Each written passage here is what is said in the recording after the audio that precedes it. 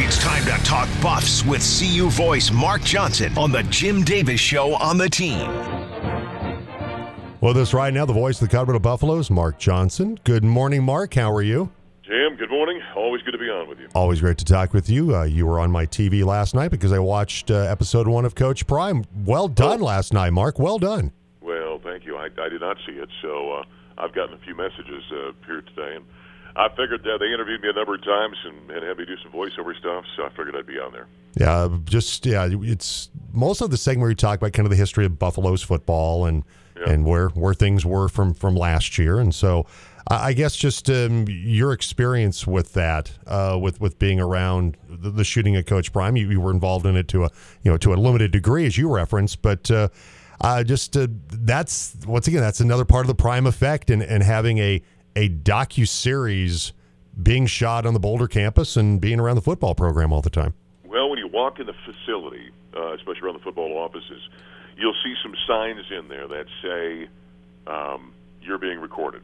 All right, they say, so there's more to it than that, but it essentially telling you you're being videotaped, you're being audio recorded, and it's just part of that existence there. And so it's kind of an interesting deal. You half the time you forget about it, but anytime you go walk in any major areas, there's always those signs hanging around. For example, his weekly press conference, those signs hang outside the room in which we do that every single week, and so it's part of being around the Prime program. Everything is on the record, so it's kind of a fascinating deal, and so to that end, Jim, somebody asked me the other day, what are your personal conversations like with Coach Prime? And I said, there are none, because there are always cameras around.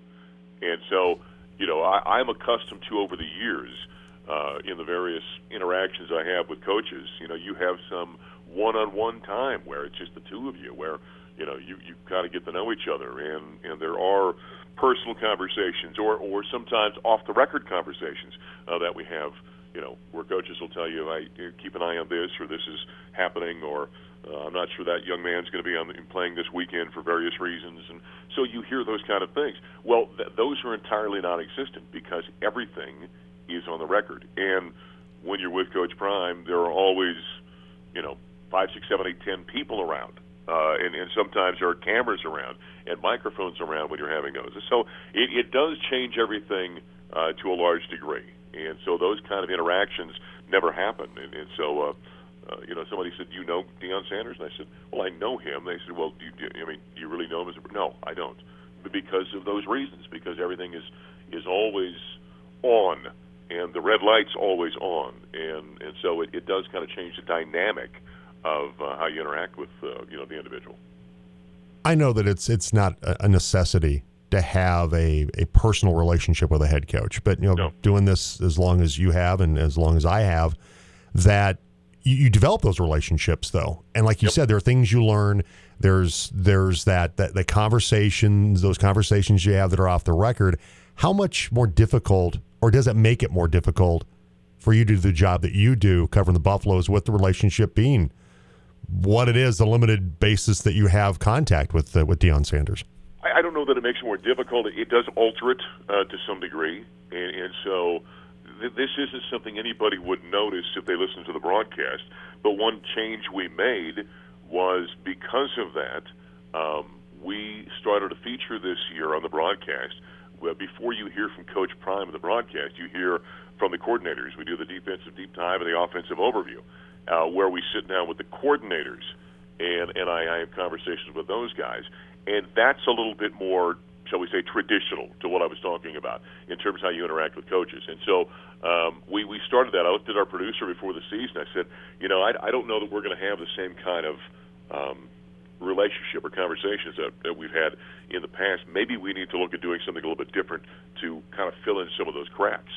And so we started doing that. So it's not that it's more difficult. It's just that it's been altered, and we kind of approach it from a different way. And so whether it be Charles Kelly on the defensive side or Sean Lewis and then Pat Shurmur, I was having those similar conversations with those gentlemen to kind of make sure I've got all of the information I need to do a broadcast on a Saturday afternoon, because Just so I know what's going on. And so that's kind of how we've altered things this year, and it works out great. And in regards to this guy that was asking me if I know Coach Prime, I said, well, that's got to be kind of tough. And is it disappointing? I said, well, it's not disappointing. It's just part of the reality of it.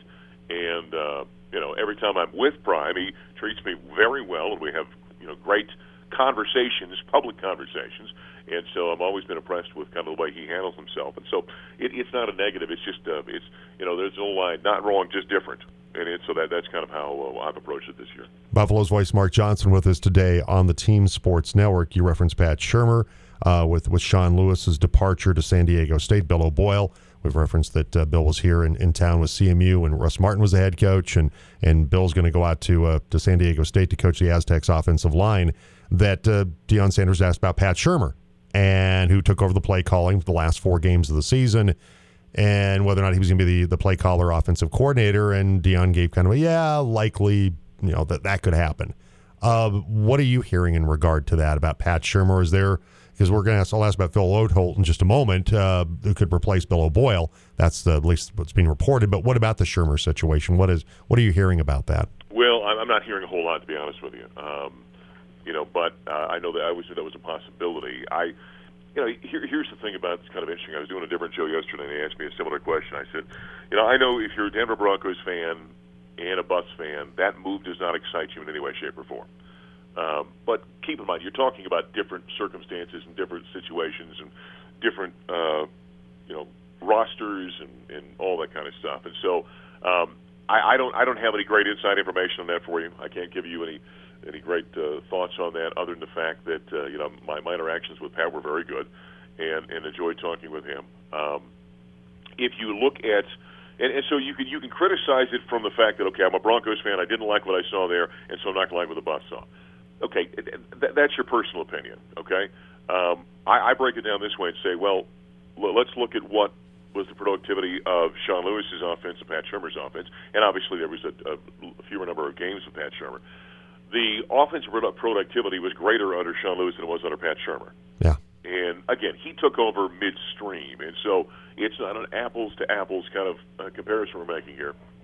If he were to be the guy for next season, he'd have a running start at this, fully understand who he has, what he has, being able to implement a system that he wanted to, with the blessing of the head coach, obviously. And so I'm not exactly sure how to evaluate it based on just the raw numbers of the past. I mean, and that's about all we have at this point in time. But I do find it kind of a curious situation if it ends up being that, considering that, there was not that long ago. In fact, right at the end of the season, remember Coach Prime was asked about the offensive coordinator situation. He said, we've got that figured out, and you're going to love it, or something along those lines. And so that's why when I heard that comment about, he may be the guy, I thought, well, that's not what I was led to believe at the end of the season, but maybe that's what it ends up being. And so with Bill O'Boyle leaving with Sean Lewis, and I guess very quickly about Sean Lewis. Yeah. Because, the feeling was, day when Deion is no longer the Buffs coach, Sean Lewis could very well have been that guy. Now he's going to be at San Diego State. Just your take, Mark, on how that collapsed, that relationship between those two.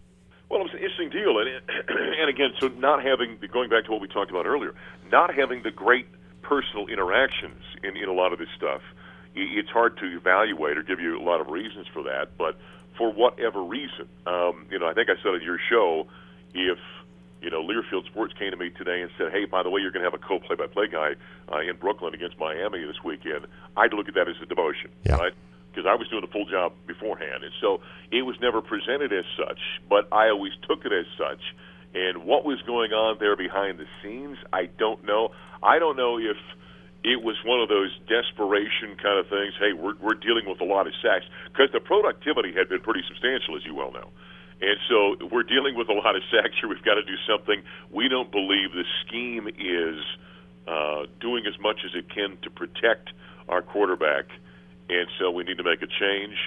And if there would have been some obvious things when Pat Shurmur took over about a lot of max protect formations, and they're using dual tight ends and maybe bringing in a fullback or using an extra tackle or whatever it might be, we didn't see a great deal of that. There wasn't an enormous change on the field and personnel that really illustrated that they had done some things to kind of help their protection. And so it was a curious thing at that point in time. And then why at that time, with, 4 games left, I think, in the season, you thought maybe, well, they probably could have gotten through the end of the year and then made whatever changes they were going to. So the whole thing was a little bit head-scratching to me, just simply because, I didn't have the inside information as to why it was being made. And I haven't seen any of that sort of thing anywhere else. And so I think everyone's kind of wondering the same questions I'm wondering.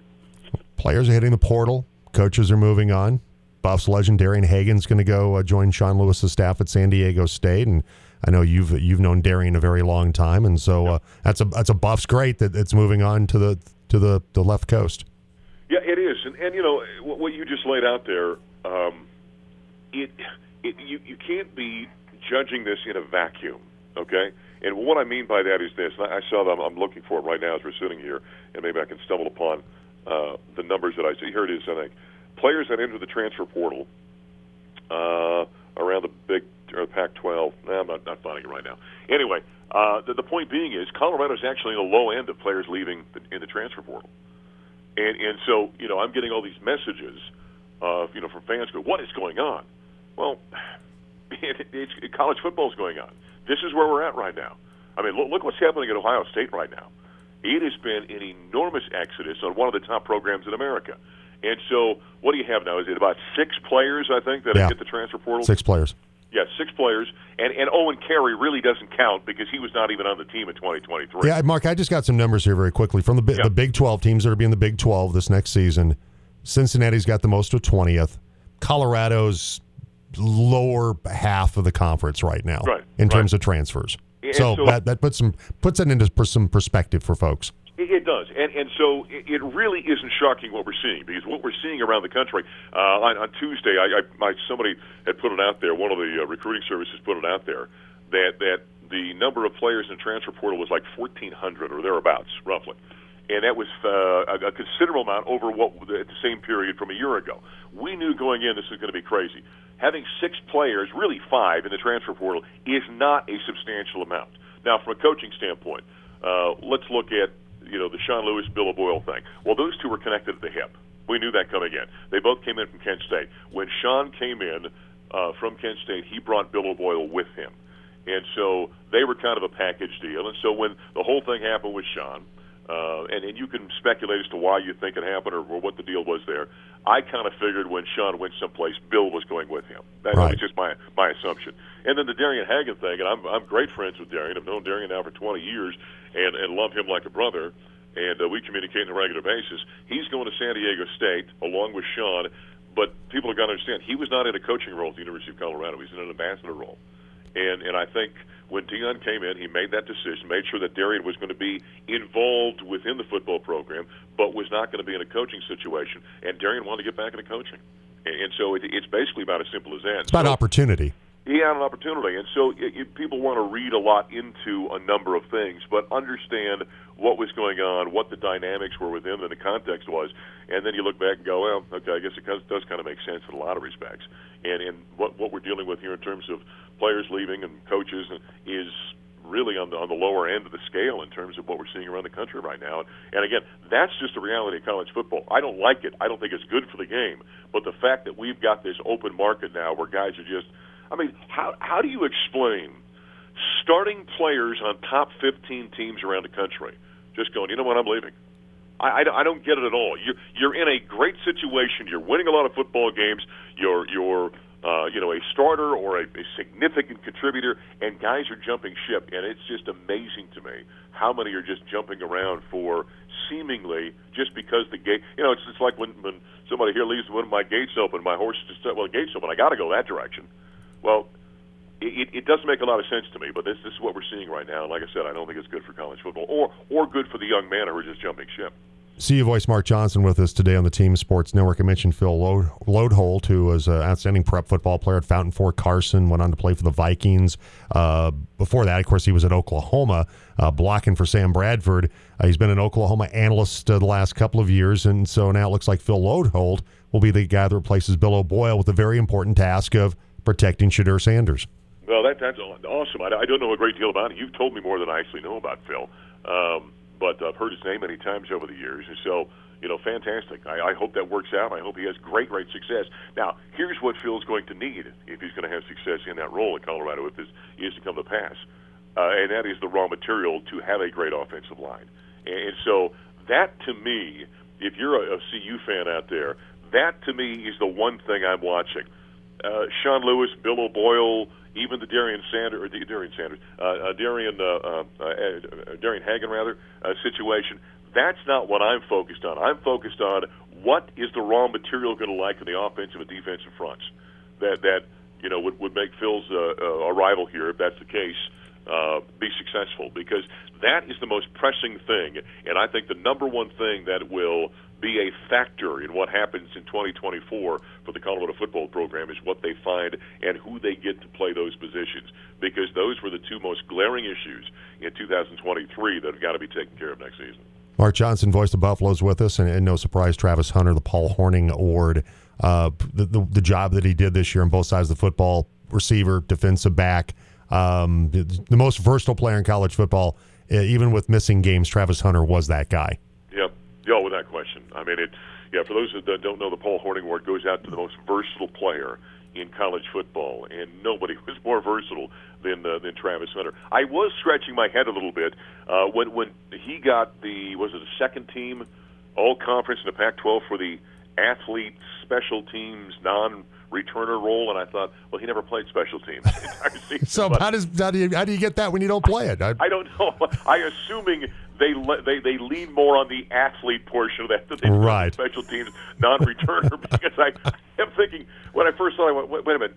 In fact, Travis and I actually talked about that. He said he had no interest in playing special teams, but yet got a / special teams award. But no, as versatile as anybody we've ever seen in college football, period, from 2023 back to the beginning of the game. And so not surprised that happened. Great athlete, obviously. Can't wait to see what they do with him in 2024. Do wonder if they continue to play him as many snaps as they do on the offensive side of the ball moving forward. Because I think I've told you this, Jim. I've talked to a number of NFL scouts who all tell me they see him as an NFL high-level, top-level cornerback. As a receiver, they say, well, we think he could probably be a quality receiver in the NFL. Everyone thinks the natural positions on the defensive side, and I do wonder if they start to maybe focus more on that side, still have him play on offense, but not nearly as much as he did this past year. Hey, Mark, one final thing, basketball. Buffs bouncing back after the loss to CSU with that really good win against Pepperdine. And now you're off to Brooklyn, New York, the NABC Brooklyn Showcase coming up this Sunday when the Buffs take on Jim Larrañaga in Miami. Yeah, love the fact I get to do the game. Not terribly happy I have to go to New York City, but that's just me. But yeah, we go out there. We leave in fact tomorrow afternoon about 1:30, and that's going to be a big game. Here you got a team that was in the Final Four a year ago, has been as high as 7 or 8, I think, in the polls earlier this year. They're like 15 right now after taking a loss to Kentucky, but a high level basketball game. And so the Buffs have had, now this will be their second opportunity to play somebody of that stature. Obviously, we know that Colorado State is very, very good, and the Buffs didn't play terribly well in that contest, ended up getting beat by 5 or 6. Now you got another opportunity. This one happens to be just a neutral court game, obviously, but still, great opportunity for Colorado, and I think they're itching. When we got done with the game on, I guess it was Sunday, talking with a bunch of guys afterward, I know they're kind of itching for the opportunity because they feel like they left one on the court at Fort Collins last week. And so, yeah, great situation here before the holidays. Then you come home and everything else is home until we get to conference play. And so their last real opportunity to put a real nice nugget on their resume, if you will, for NCAA tournament time.